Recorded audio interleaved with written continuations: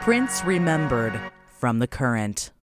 Well, I'm a St. Paul Central graduate, and I was on the prom committee back in '76, and we were looking for a band, and we hired Prince when he was Prince in Grand Central Station.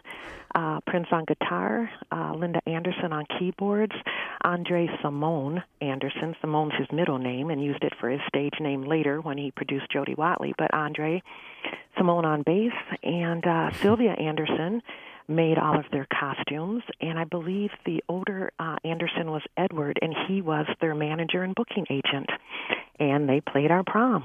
So you're saying Prince played prom at St. Paul Central High School?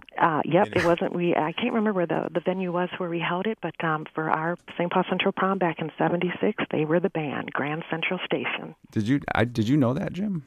I knew that they played he was prolific working with other people, and then started to emerge with his own bands around that time, right when he was midway through high school, and he had a record deal. I believe he was 18 when he got signed to Warner Brothers, just off the strength of his demos. Yes.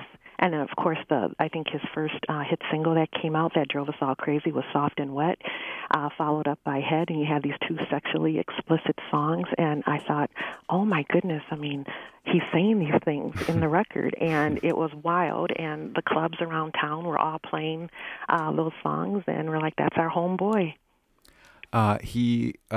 Did he play those songs, by the way, Victoria, at the prom? I'm just curious. No, all right. No, they did a lot of covers.